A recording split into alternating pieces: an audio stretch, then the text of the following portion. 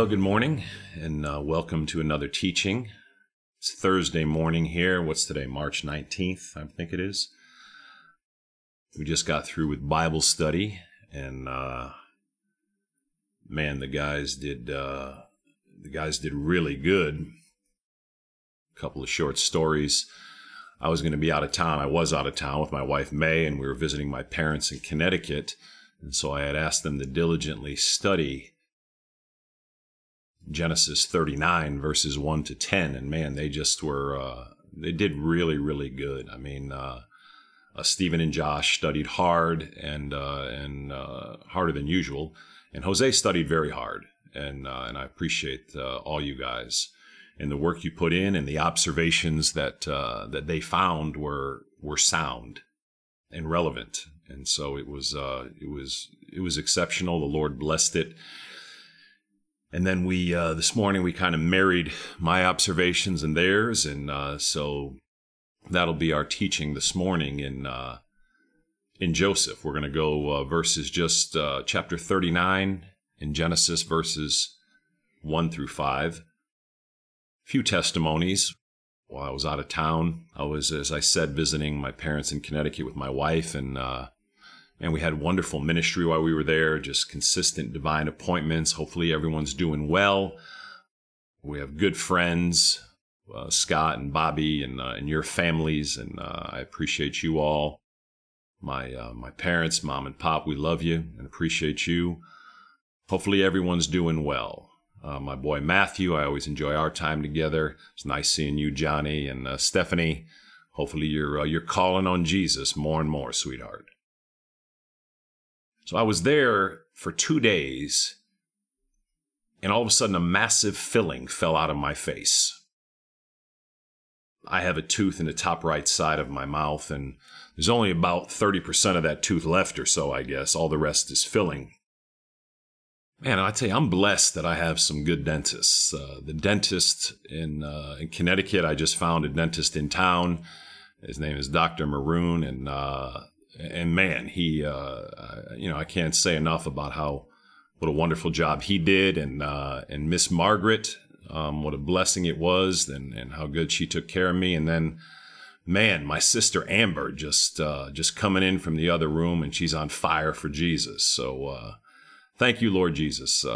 My normal Texas dentist, Dr. Dwyer, I mean, she always does a great job, but obviously I was in Connecticut, and my primary dentist is actually in Singapore, and her name is Linz, and you won't find a better woman in this world.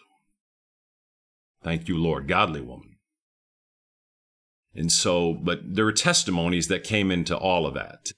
People were receptive to hear about Jesus. I must have got out, 25 tracts. We've written a couple different tracts here at Kingdom Discipleship, and we give them away, and they talk about why we need Jesus. And I would encourage everyone to be giving out Christian literature.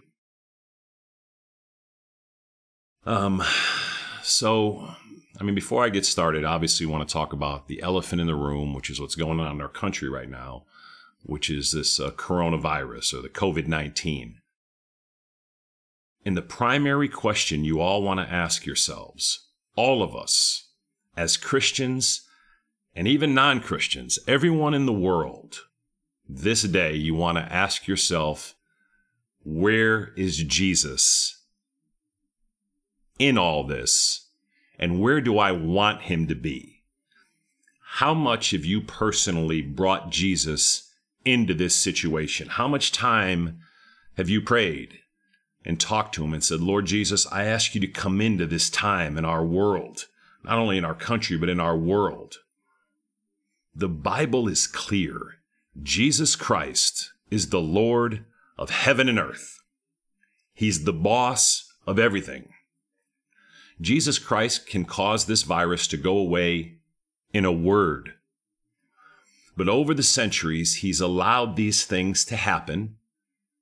And I won't get into deep theology, but, original sin, when it came into the world through Adam and Eve, with sin came all sickness and death and difficulty. And ultimately, when sin came into the world is why we all need a Savior. We all need Jesus to save us from our sin because we have a sinful nature and we do wrong things, think wrong things, and we certainly say wrong things. Me at the head of the pack. But Jesus is the boss of everything.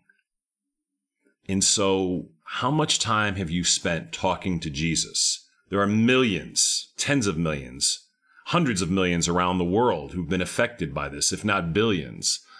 Jesus is the Lord of heaven and earth. Jesus is the boss of this situation. And we can say with absolute certainty that above all things, Jesus wants this virus to be used to draw millions, if not billions, to him. As Christians, as those of us who've already received Jesus Christ, and those that are disciples, those who are walking somewhat diligently to know Jesus better, it's our job to consistently bring Jesus into this situation in our prayers privately, in our prayers corporately, and in our witness publicly. This is a time where Jesus Christ, our Lord, needs to be magnified. As I said, He can take this away in a word. You remember when Jesus, and there was a hurricane in Galilee, on the Sea of Galilee? Try to picture one of the big hurricanes we've had in Houston or in New Orleans. And Jesus said 3 words in the middle of the hurricane: quiet, be still. And it immediately went calm. Try to think about that. Try to think of the magnitude of that. It said his disciples were terrified and said, "Who is this?" In the same way, he can say to this virus in a moment, quiet, be still, and it'll end. But this virus can be used for immense, immeasurable, eternal good. And that good is that millions or billions would come to know Jesus Christ as their Lord and Savior, that they'd get saved. And then they'd go on to be his disciples. We have to get saved first. We have to become Christians, and then we grow to be disciples, disciplined followers of Jesus, growing to love him, growing to experience his love, and growing to increasingly obey him and repent where we fall short, growing to experience relationship and life with Jesus. That's the meaning of life. That's all that matters in life, is walking with Jesus. Never in a time has there been in any of our lives, not since 9/11, has there been a time. But 9/11 was, happened in a day. This is a time where Jesus wants us to use this situation to draw millions to faith in him, that millions would be saved from hell. The Bible is clear that without Jesus Christ, no one will see heaven. It is only in the realization of our sin, as my brother Tom was telling me a few days ago, or it might have been yesterday, it's only in the realization of our sin, knowing that we are sinful, and then believing that Jesus came and lived a perfect life for us and died a perfect death for us and was raised from the dead. And by praying and saying, "Lord Jesus, I ask you to come into my heart. I ask you to be the Lord of my life. I ask you to save me from my sin and bring me to heaven when I die. I place all my faith in you alone, Jesus." It's only in receiving Jesus that we are saved from our sin, that we come into relationship with God as our Father, and ultimately we go to heaven. And the time is now. The time is today. Obviously, if you're listening to this and you're not sure that you've been saved, you're not sure that you've received Jesus Christ as your Savior, stop the tape and pray that prayer I just said. Jesus, I believe that you are the Lord of heaven and earth, and I ask you to be my Lord. Jesus, please come into my heart, be the Lord of my life, and save me from my sin. I place all my faith and trust and confidence in you alone to save me and to be my everlasting Lord and God. Pray that prayer now if you're not sure you know Jesus, and just pray it as meaningfully and thoughtfully as you can, and you'll become a Christian.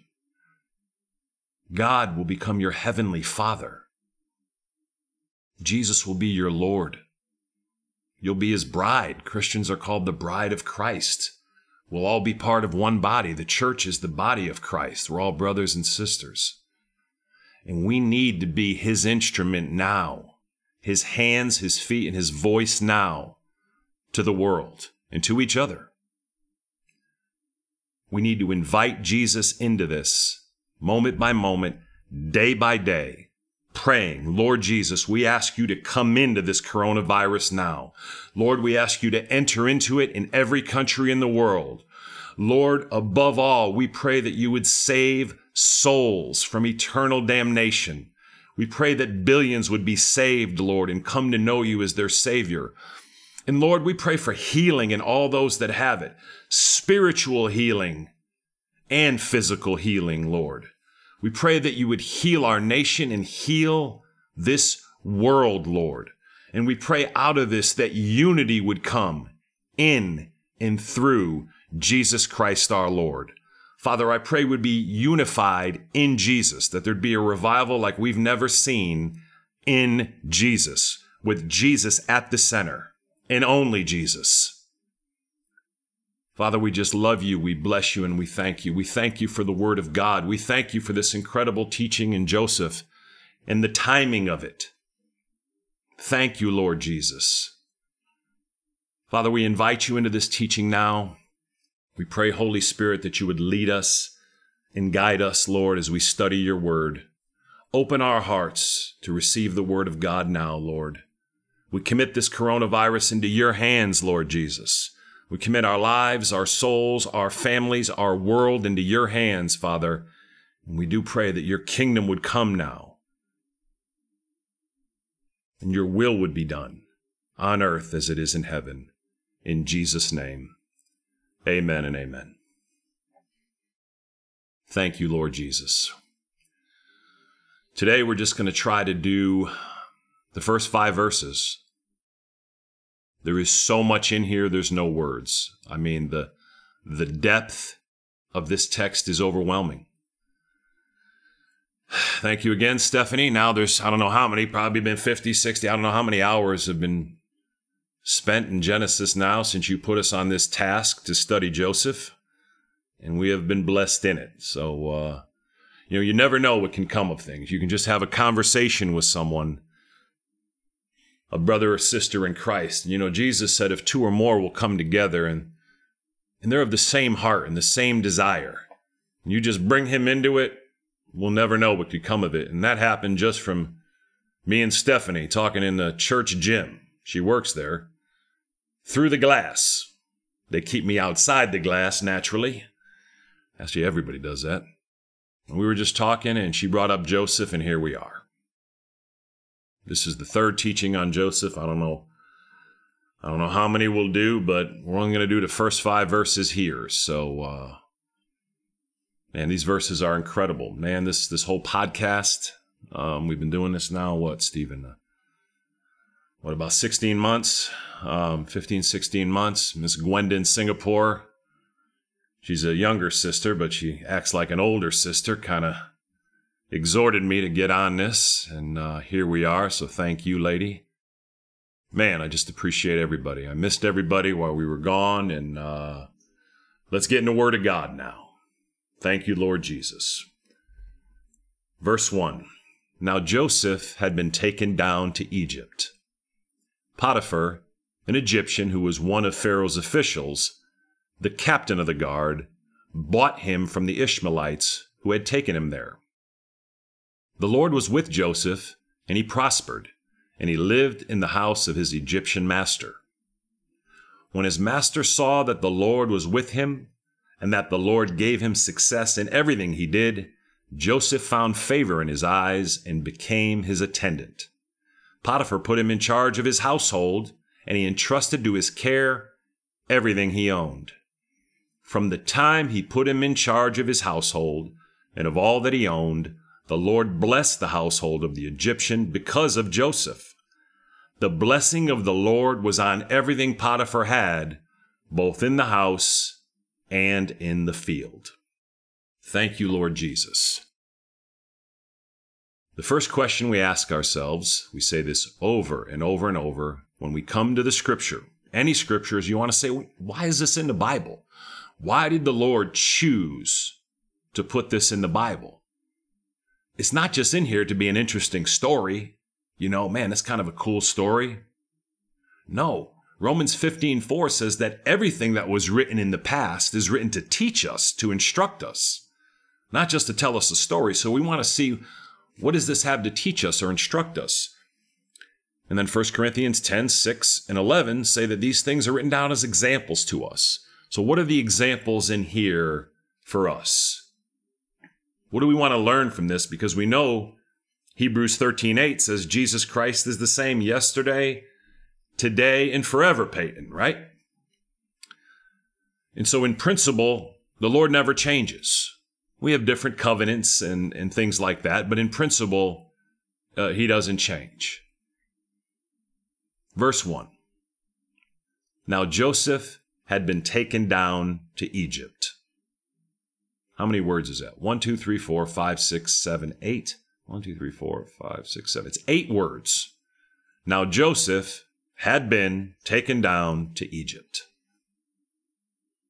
That sets it off right there. Because right now, not only our country, but this world has been taken down to Egypt. And we are in slavery, obviously a metaphorical slavery to this coronavirus. It has rocked our world incomprehensibly. And the Lord throughout the centuries has made a habit of letting his people be taken down to Egypt, obviously in various forms. Egypt represents a difficult place. Joseph's going to be a slave and a prisoner in Egypt. Well, you know what's going to happen? On the backside of this whole thing, he's going to be used to save the known world from hunger. Think about that. He's a type and picture of Jesus Christ. Joseph is going to be used to save the entire known world from hunger. But before that can happen, he has to go to Egypt as a slave. Now, I don't know why this is.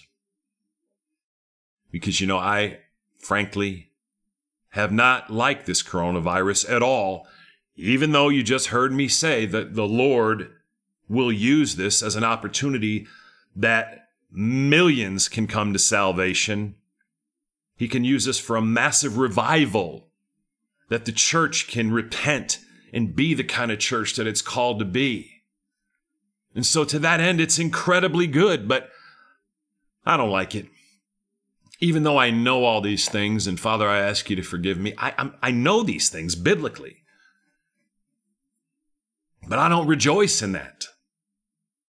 And Lord, I ask you to help us to rejoice that it's in Egypt that the greatest opportunity seems to come for people to come to know you and for people to rededicate their lives to you and become genuine disciples of Jesus Christ. All of us in one way or another have been taken to Egypt because of this virus. Millions, if not billions of people, their work has been affected. Their finances have been affected. If you've gotten the virus, your health has been affected. Your freedom has been affected. You can't go where you used to go. A slave. Confined. Can't go to certain places. Now Joseph had been taken down to Egypt. Now Tom had been taken down to Egypt. Now Melanie had been taken down to Egypt. Now Matthew's been taken down to Egypt. We've all been taken to Egypt. Put your name in there. We're in Egypt right now. And for some of us, it's much, much more difficult than others. And man, Lord, we just ask you to come into this and to be a part of this, Lord, because it's hard being in Egypt for us, Lord. We don't like it. And we ask you to use this to help us to repent, Lord, of anything in our lives that we need to repent over, Lord. and that we can come out on the other side of this like Joseph, Lord. Thank you, Lord Jesus. You remember that the teachings in the first chapter where we saw that Joseph, before going to Egypt, was a young man, 17 years old. We see he was completely undiscerning. We see he made bad decisions. We see he was prideful. He was braggadocious. But yet there was an immense call of God on his life. And apparently, through the wisdom and will of God, he had to be taken down to Egypt before that call could be fulfilled. And I would say that that's the case in our lives today.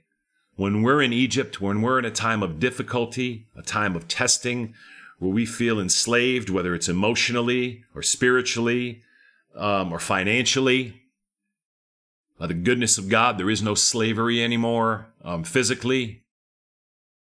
But it's in those times that we draw closest to Him, if we'll make Him a part of it, if we'll invite Him in, if we'll bend the knee to Jesus. Help us, Lord. Soften our hard hearts that we would bend our knee to You. Now, Joseph had been taken down to Egypt. He had to go to Egypt that he might grow to be the kind of man to fulfill the call of God on his life, which, as we said earlier, was to save the known world from starvation. Quite a call of God. But we're going to find it's in Egypt that Joseph's character is going to shine. You remember he was living with his fathers and his brothers, and he was the last child. He was his father's favorite, but he had no authority. Didn't have a whole lot of purpose. But by the mercy of God, he was raised by godly parents. He was raised by incredibly godly parents. We actually had an observation in Bible study this morning that was interesting. And that was, we saw tremendous mistakes that Jacob made in his parenting. As far as his natural parenting, he loved Joseph more than his other children, which obviously is wrong. And then even worse, he displayed that he loved Joseph more than them, really helped facilitating his other sons' jealousy and anger and hurt and bitterness, and helping Joseph be prideful. So we see that he makes natural parenting mistakes, ones that we may not even make. Very few parents that I know love one child more than the other. And even if they did, they would never show it. But now, on the other hand, Jacob is a man of God like none of us have known. So Jacob is an incredible spiritual father, far better than a natural father. And what we talked about in Bible study is that the vast majority of us as Christians, regrettably, are far better natural parents than we are spiritual parents. We care far more for the natural things in our children's lives, generally, than the spiritual things. The biggest concern for us as parents should be that our children not only know Jesus, but are diligently growing disciples of Jesus. Not just Christians, but actively growing disciples who are dedicating their lives to Jesus moment by moment, day by day. Now, of course, we should be good natural parents. Of course, we should raise our children as the Bible tells us to, in the Lord, and do all the things that we do for them and have the heart for them. But as Christians, we seem generally to have a much greater heart to see our children prosper physically than we do spiritually. We want them to prosper emotionally, it seems, more than spiritually. And Father, forgive us for that. We thank You that we can look at Jacob and see a giant in the faith, a man of God like we have never known. We thank You that Joseph was raised with godly parents. He had a godly upbringing for 17 years, that when he goes into Egypt, he knows the Lord. There's nothing you can do for your children more than have them know Jesus, be raised in Jesus, and to love and obey Jesus, and to repent where they fall short and start over. That's the call of God in our lives as parents, as well as all the ways we want to see them prosper physically and emotionally and financially etc., etc. We're in Egypt right now as a world, and we want to act like Joseph does. We're going to see in these 5 verses that we can prosper in Egypt, far greater than we prospered before Egypt. Verse 1, Potiphar, an Egyptian, who was one of Pharaoh's officials, the captain of the guard, bought him from the Ishmaelites who had taken him there. We can see God's providence and sovereignty here. God was with Joseph the entire time. He was with him when he was handed into slavery. He was with him in Egypt. And he's going to be with him when Joseph's going to be running the entire world here by the end of this story in chapter 50 of Genesis. The Lord is sovereign when we're in Egypt, and he's sovereign over this crisis. Nothing can get to you save the permission of Jesus Christ. And if it has gotten to you, it's gotten to you for your good. One of the most famous verses in the Bible, Romans 8:28, that God works all things for the good of those who love him and are called according to his purpose. We get that verse from chapter 50 of Genesis, from Joseph. When Joseph tells his brother, what you intended for evil, God used for good. God is wanting to use this time in our world for good. Wherever you are in the world today, if you're in America, if you're in Singapore, if you're in Europe, if you're in Africa, if you're in Australia, if you're in Asia, if you're in South America, what'd I miss? If you're in Antarctica, I think that's all of them. The Lord wants to use this for your good, this coronavirus, but you have to bring him in. Jesus won't force himself on you. You got to bring him in. Just say, Jesus, I ask you to come in right now. Jesus, I do ask you to come in a meaningful way. You know, when you listen to the news, they consistently say things, good things, like we're going to get through this, and we are. And we're going to come together as a nation and as a world, and we're going to fight this, and we're going to beat this, and the scientists are going to help, and all that's true. But none of that happens without Jesus. The reason we're going to get through this before all those things, above all those things, and in spite of all those things, is Jesus. We are going to come together as a nation, but first we need Jesus. Because Jesus is the Lord of heaven and earth. Nothing we do will have success without Jesus and his blessing and his mercy. Jesus needs to be at the beginning. Jesus needs to be at the end. And when this is all over, we need to say, thank you, Jesus. As we're in this now, we need to say, thank you, Jesus. So yes, we will bind together as a country and as a world and as humanity and as a people. But it has to be in Jesus, through Jesus, for Jesus, and to Jesus only. And if we will do that, as a church and as a world, we will see a blessing we have never seen. No eye has seen, no ear has heard what God has promised for those who love him. What's that? 1 Corinthians 2:9, maybe? 10:11. Thank you, Lord Jesus.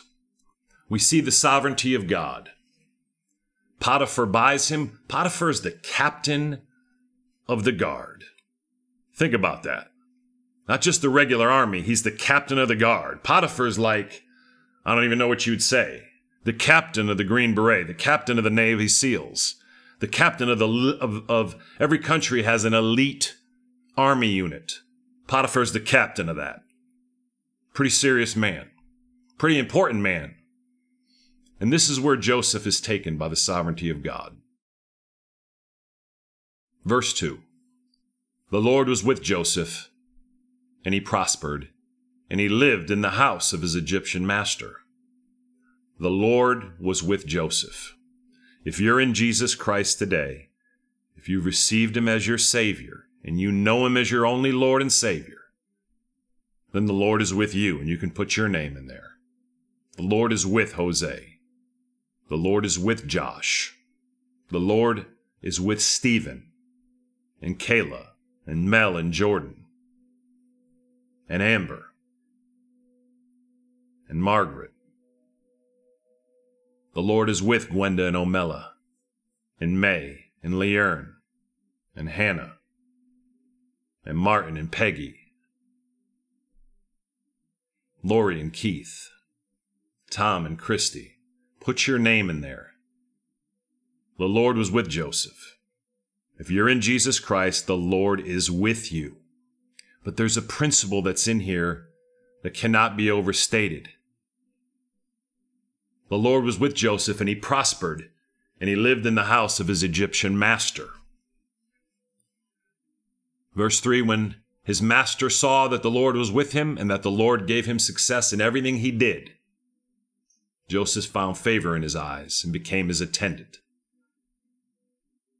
The Lord was with Joseph, and he prospered. The reason Joseph prospers, we're going to learn in this chapter and in the remainder of the next 10, 12 chapters, is because not only was the Lord with Joseph, but Joseph was with the Lord. And what do I mean by that? I said, if you know Jesus Christ as your Lord and Savior, if you've invited him into your heart and prayed and asked him to be your Savior and Lord, with a realization that you need him to forgive you of your sin, then the Lord is with you. But are you with him? There's a difference between being saved and being blessed. Think about that statement. There is a difference between being saved and being blessed. If you've received Jesus Christ as your Lord and Savior, and you've genuinely trusted him to be the Savior of your soul for the forgiveness of your sins, then you're saved. Your sins are forgiven. God is your Father, and you will go to heaven when you die. But there's a difference between being saved and being blessed. The Lord is with you if you're saved. But if you're not with him, if you don't make an effort to walk with him, if you don't make an effort to be devoted to him, if you don't make an effort to live for him, then he is with you, but you will not experience him in the same way. The Lord loves you unconditionally, but experiencing that love, feeling that love, knowing that love, walking in that love is different than having it. The Lord loves you unconditionally. There's nothing you can do to get the Lord to love you more. But don't you want to experience his love, walk in his love, know his love? We said this morning in Bible study, all the men in this Bible study have sons, and they all love these sons unconditionally. And they're all actually quite young, children. But they all confessed, although they love their sons unconditionally, like our Heavenly Father loves us, their sons don't always feel that way. They don't always experience that love. Because when they're disobedient and when they're not behaving, the men in this Bible study discipline their sons. And in that time, their sons don't feel very loved. But they're completely loved. As a matter of fact, these fathers are disciplining them out of love. But the children don't feel loved at the time at all. But when they behave, they do feel the love of their Father. So again, I want to make this clear. Your Heavenly Father never loves you more or less. He loves you completely, unconditionally, and totally. Not because of you, but in spite of you. That's what agape love is. But how you experience that love depends on you.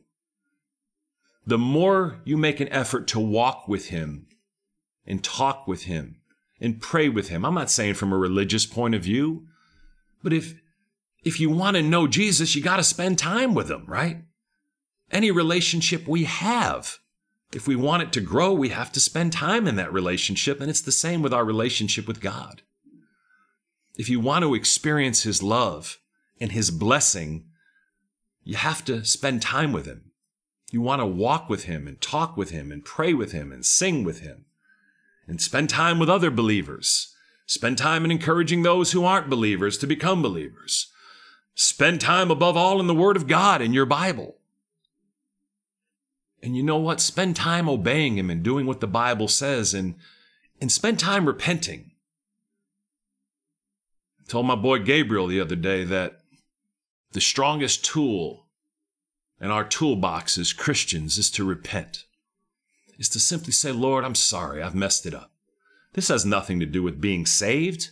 You're saved by trusting in Jesus as your Savior, but as Christians, we make mistakes, right, Gabe? I know I do. And when we make mistakes, we repent. We ask Jesus to forgive us. And if we've hurt other people, we ask them to forgive us. And you know what? When we do that, our Lord is never as close to us as when we repent. You remember in Revelation chapters 2 and 3, Jesus is talking to the 7 churches. He's talking to churches now like us. This is the risen Christ. 60 years, 70 years after his resurrection. And the theme of these books is to repent, repent, repent. And he's talking to Christians. Because when we repent, we start to experience that love again. We start to experience his favor and his blessing again. Again, the love never left. But sometimes I just don't feel the love of God. I don't know about y'all. Sometimes all I feel is Egypt. But as we're going to see here, we can prosper in Egypt. We can prosper in difficulty far more than we did even when we didn't have any. The Lord was with Joseph and he prospered. If you want to prosper, start walking with Jesus more intimately, more diligently. Start growing and maturing in your devotional life. Start spending time with believers in Christ, in church and out of church. Start spending more time in your Bible and the Word of God, and in prayer, and in song, in worship, in praise. Thank you, Lord Jesus. There's a difference between being saved and being blessed. You don't just want to be saved, you want to be blessed, Lord. Man, Lord, do I want to be blessed. Help us, Lord Jesus. And he lived in the house of his Egyptian master. What was that like?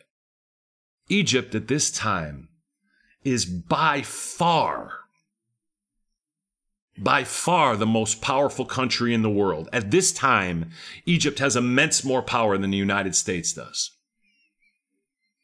Egypt has the greatest of everything in the way of scientific understanding. Remember, they were building these pyramids. We can't even figure out how.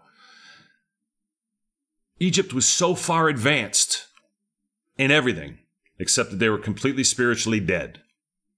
They were immoral in every way. They had false gods in everything. Joseph comes out of a place with immense spiritual blessing, but they probably lived in tents when he was living with his father, if not certainly, and with his brothers. Now he lives in the house, not a tent, of the captain of the guard of Pharaoh, one of Pharaoh's officials. Think about that. It's going to go on to say that Joseph is going to become the head of that whole house, the boss of that whole compound.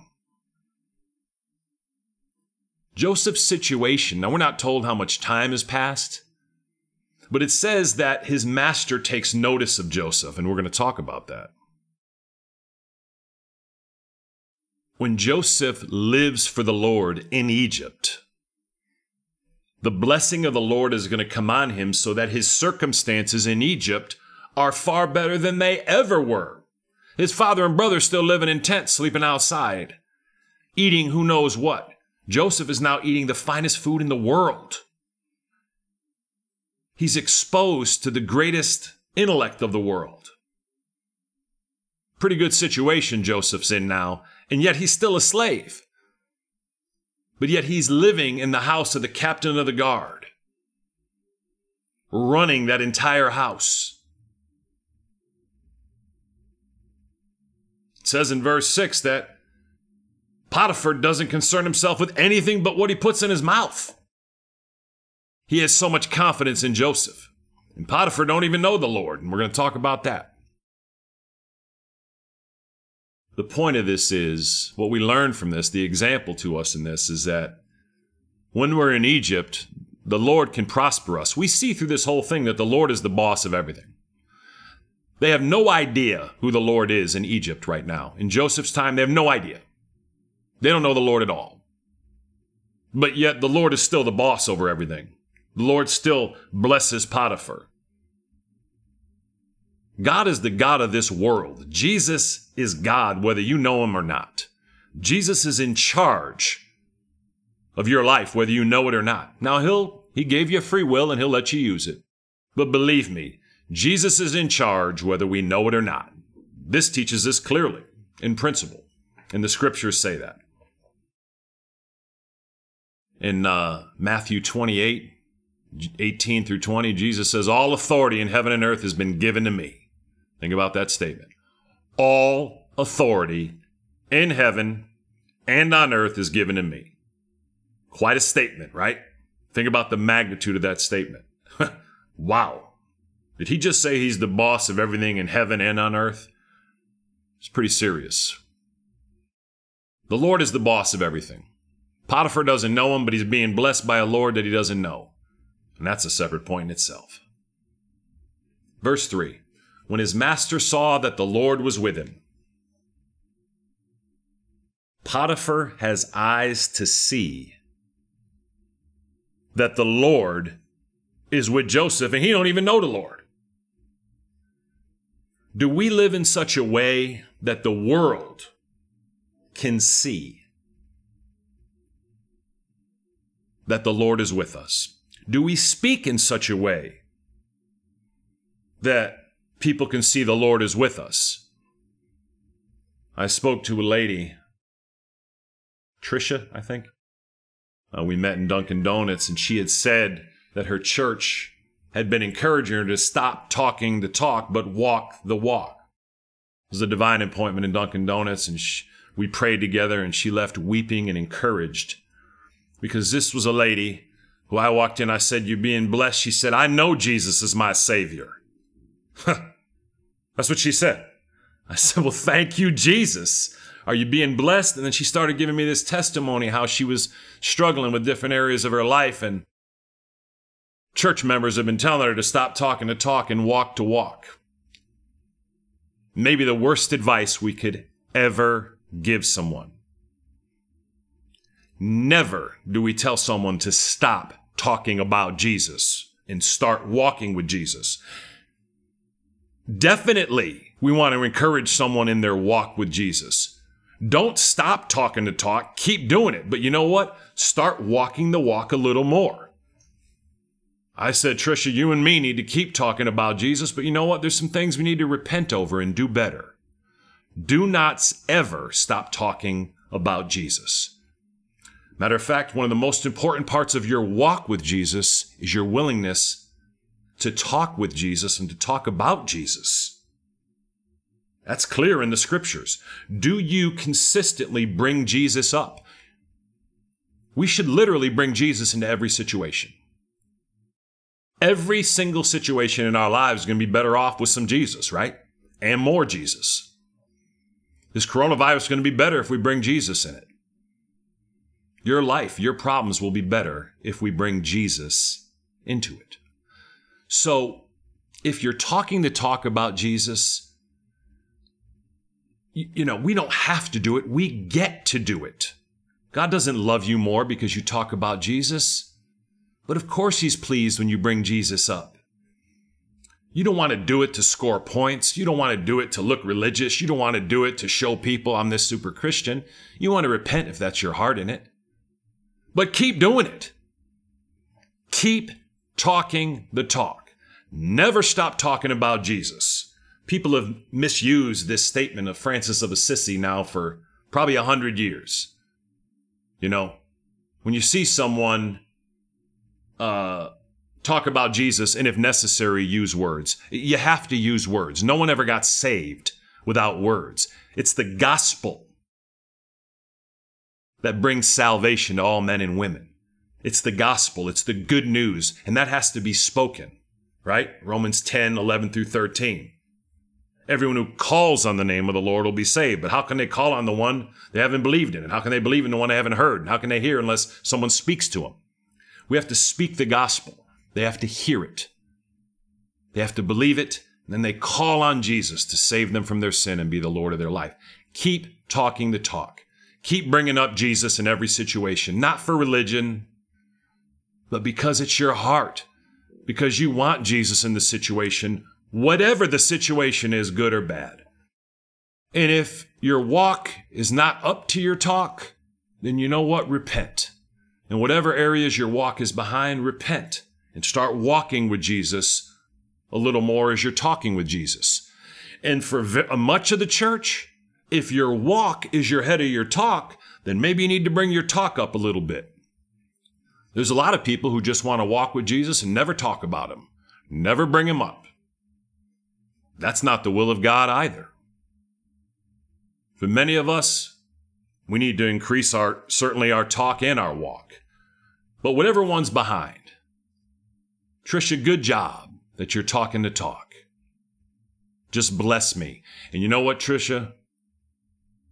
If you don't talk the talk, if you don't willingly say, Jesus is the Lord of my life, you and I never have that divine appointment. That divine appointment happened, lady, because you talked the talk. Don't ever stop doing it. Do it more.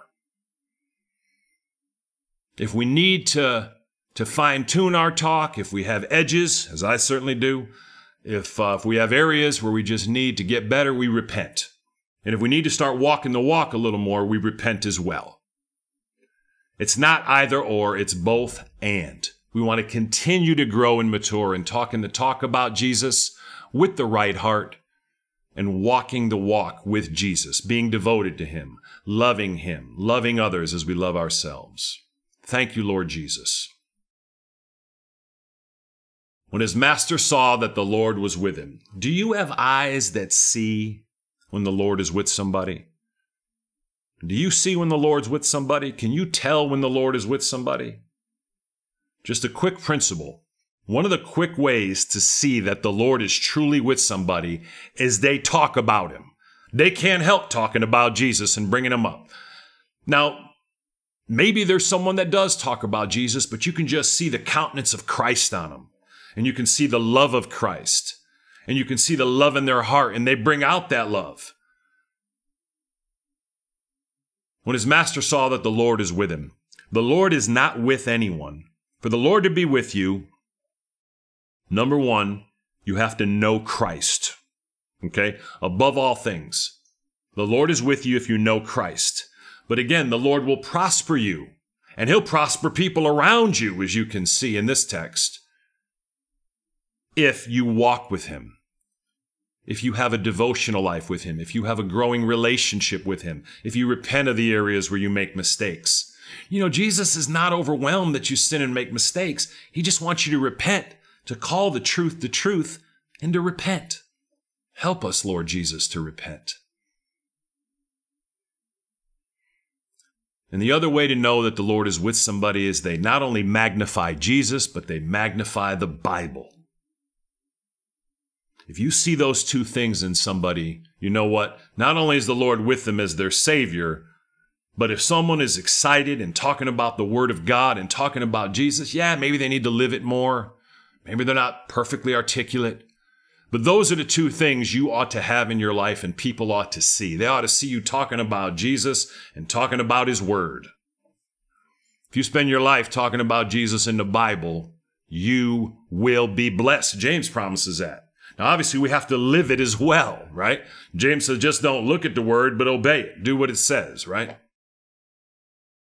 When his master saw that the Lord was with him and that the Lord gave him success in everything he did. Wow. If you will walk with Jesus, you can find success in everything in Egypt. Remember, he's in slavery. He's a slave, and he has success in everything he did. And everybody in the house is blessed because of him. You have the power to walk with Jesus so intimately that the blessing of the Lord will start falling off on everybody around you. Thank you, Lord Jesus. Lord, help us to be these kind of people. Golly. Help us to be the kind of people that walk with you so intimately that not only do we know you, not only do you give us success, not only do we have success in Egypt in difficult circumstances, but the blessing falls on everybody else in Egypt. That's how you want to walk through this coronavirus. Lord, I need a lot of help because I don't live like Joseph, unfortunately, most of the time. But I want to. I want to, Lord. We're in Egypt in this world right now. And let's be Christians that walk so intimately with the Lord, that talk publicly about him, that talk about the necessity of bringing Jesus into everything, not just the church, but the world. And man, we'll see the blessing on everything, even while we're in Egypt. Joseph found favor in his eyes and became his attendant. Verse 4, Joseph found favor in his eyes and became his attendant. Why? When his master saw that the Lord was with him and that the Lord gave him success in everything he did. Verse 3, that's verse 3. If you will walk with the Lord in a devoted way and just start little by little, do a little bit today that you didn't do yesterday. Read a chapter of your Bible. Just come to him and repent over some areas that are out of place. And you'll begin this road of walking with the Lord. And look at the Lord can give people eyes to see the blessing on your life. And they don't even have to be believers. Potiphar's not even a believer, and he has eyes that see. The Lord gives Potiphar eyes that see. When his master saw that the Lord was with him and that the Lord gave him success in everything he did, Joseph found favor in his eyes and became his attendant. Put your name in there. You can find favor in Egypt. You can find favor in slavery. You can find favor in difficulty. If we will bend the knee to Jesus and begin to live for him, help us, Lord Jesus, to live for you and to walk with you and to talk with you, Lord, and to talk for you and to walk for you, to talk, to walk. Help us, Lord, that it would be us. That it would say Jimmy found favor in his eyes and became his attendant. Munden found favor in his eyes and became his attendant. Dustin found favor in his eyes and became his attendant. Verse 4, Potiphar put him in charge of his household, and he entrusted to his care everything he owned. Listen to that. Everything he owned was under Joseph. Can you just think about the magnitude of that? This man is one of the officials of Pharaoh, the captain of his guard, one of the richest people in the world. And everything he has is entrusted to Joseph. Joseph is the boss over the whole household, and in a few chapters, he's going to be the boss over the entire known world, over all of Egypt. And that's going to be by extension when there's a famine in the world. Joseph's going to be relied on to distribute the food that he had the wisdom to store up. Wow. I'll say again, it's as clear as day. We want to be a man or a woman like Joseph. And we'll find favor in the eyes. The Lord will cause us to find favor, and we'll become the attendant. Potiphar put him in charge of his household. The more faithful you are in the Lord will put you in charge. And if you're in charge of something now, you need to be in charge in the fear of God. It doesn't matter you're a boss at work, a pastor at a church. You want to do these things in the fear of God. And we're going to see that as this chapter moves on in the next 5 verses after this, 6 through 10, where Joseph is going to be tempted in adultery, but he's going to run away by the mercy of God. Thank you, Lord.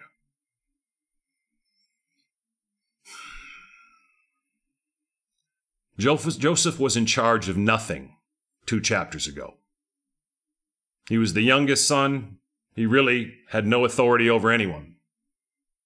Now he's in charge of all that this official has. Verse 5, from the time he put him in charge of his household and of all that he owned, The Lord blessed the household of the Egyptian because of Joseph, because of Gwenda, because of May, because of Mandy, because of Omela, because of Tom, because of Stephen. Is that what's happening in your life? From the time he put him in charge, sometimes we pray for promotion. And when we get it, how do we do when we're in charge? If you're in charge of something and you're listening to this, again, you want to be in charge in the fear of God. Sometimes we said in Bible study, we can get prideful. We want to grab control. If the Lord has put you in charge of something, are you managing that charge in the fear of God, as Jesus would have you to? Because he's your master and my master, and we'll be accountable to him and are accountable to him, and we will give an account to him when we leave this life. From the time he put him in charge, he's in Egypt and he's in charge. Back in Israel, he wasn't in charge of nothing. Now he's in charge because of his faithfulness to the Lord. Thank you, Lord Jesus. From the time he put him in charge of his household and of all that he owned, you got to imagine that Potiphar's assets are material, substantial. The Lord blessed the household. When did the Lord bless the household of Potiphar? From the time he put Joseph in charge. If you're in a position of authority and you have the position where you put people in charge, what do you look for before you put people in charge? Do you look for the blessing of the Lord on their lives? Do you look for how they walk with Jesus? Do you look for the character they have in Christ? Who do you put in charge? A man named Gerald writes he's an extremely smart man, has his PhD in physics. I don't even know how you do that, but he writes very articulately and adroitly on this subject. He taught me that word. Adroitly means very, very, very good. It's a new word to me. But on this subject of who do we put in charge in the workplace, it says, from the time he put him in charge, the Lord blessed the household of the Egyptian because of Joseph. Who do you have in charge in your workplace? Who do you put in charge in your family? When you see someone walking with the Lord, when you see someone obeying the Lord, when you see someone as a disciple of Jesus Christ, these are the people we want to put in charge. Oftentimes in our churches today, someone can come in, they can perhaps have money, they can have worldly standing, they can have big jobs in the world, and we'll just automatically put them in charge in the church, and it's a tremendous failure we have. It would be better to put the janitor in charge. It would be better to put whoever you want to say in charge if they are walking more closely and intimately with the Lord.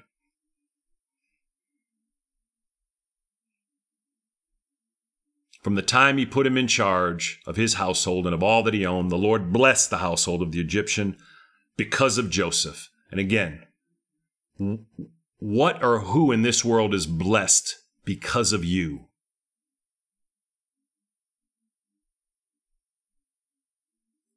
What is blessed because of you, Bob? What is blessed, or who is blessed because of you, May? Mama, Papa, what is blessed because of you? Leon, what's blessed because of you? Linz, what's blessed because of you? Amber, what's blessed because of you? Margaret, what's blessed because of you?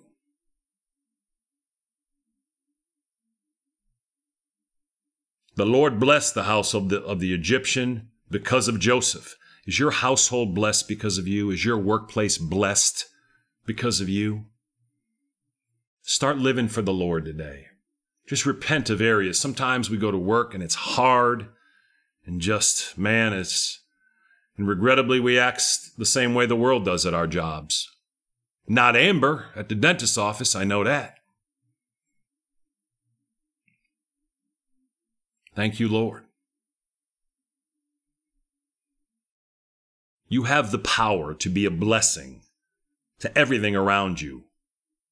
Everything and everyone around you because of Joseph, because of you. If we will live in Christ and live for Christ and love for Christ and give for Christ and forgive for Christ. Last verse. The blessing of the Lord was on everything Potiphar had, both in the house and in the field. Think about the magnitude of that.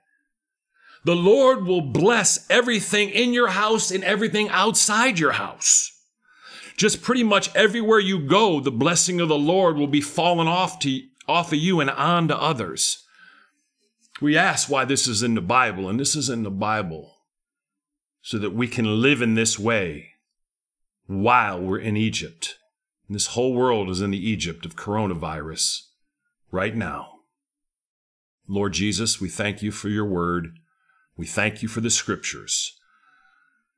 We thank you for Joseph, Lord, who didn't have very good qualities, but who grew to be a tremendous man of God. And he did that in Egypt. And we ask you to help us, Lord, in this universal Egypt of coronavirus. We ask you to help us. And then in all the private Egypts of our lives, in all of our difficulties, and all of our pain, and all of our sickness, and all of our fear, and all of our frustration and bitterness and hurt and unforgiveness, Lord. We ask you to come to you, to lay our burdens at your feet, Lord. Help us, Lord Jesus, to walk with you and to talk with you and to live for you and to love for you and to give for you and to forgive for you. Lord, please bless our nation. Bless this world.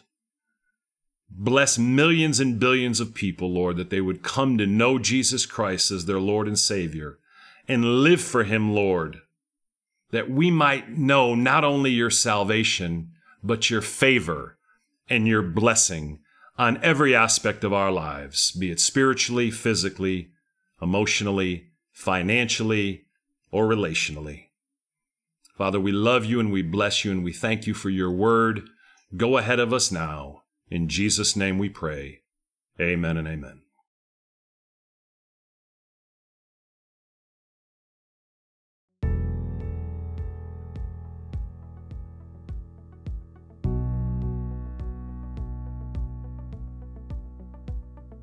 Thank you for listening to this teaching from Kingdom Discipleship. For more information about our ministry, please visit www.kingdomd.org.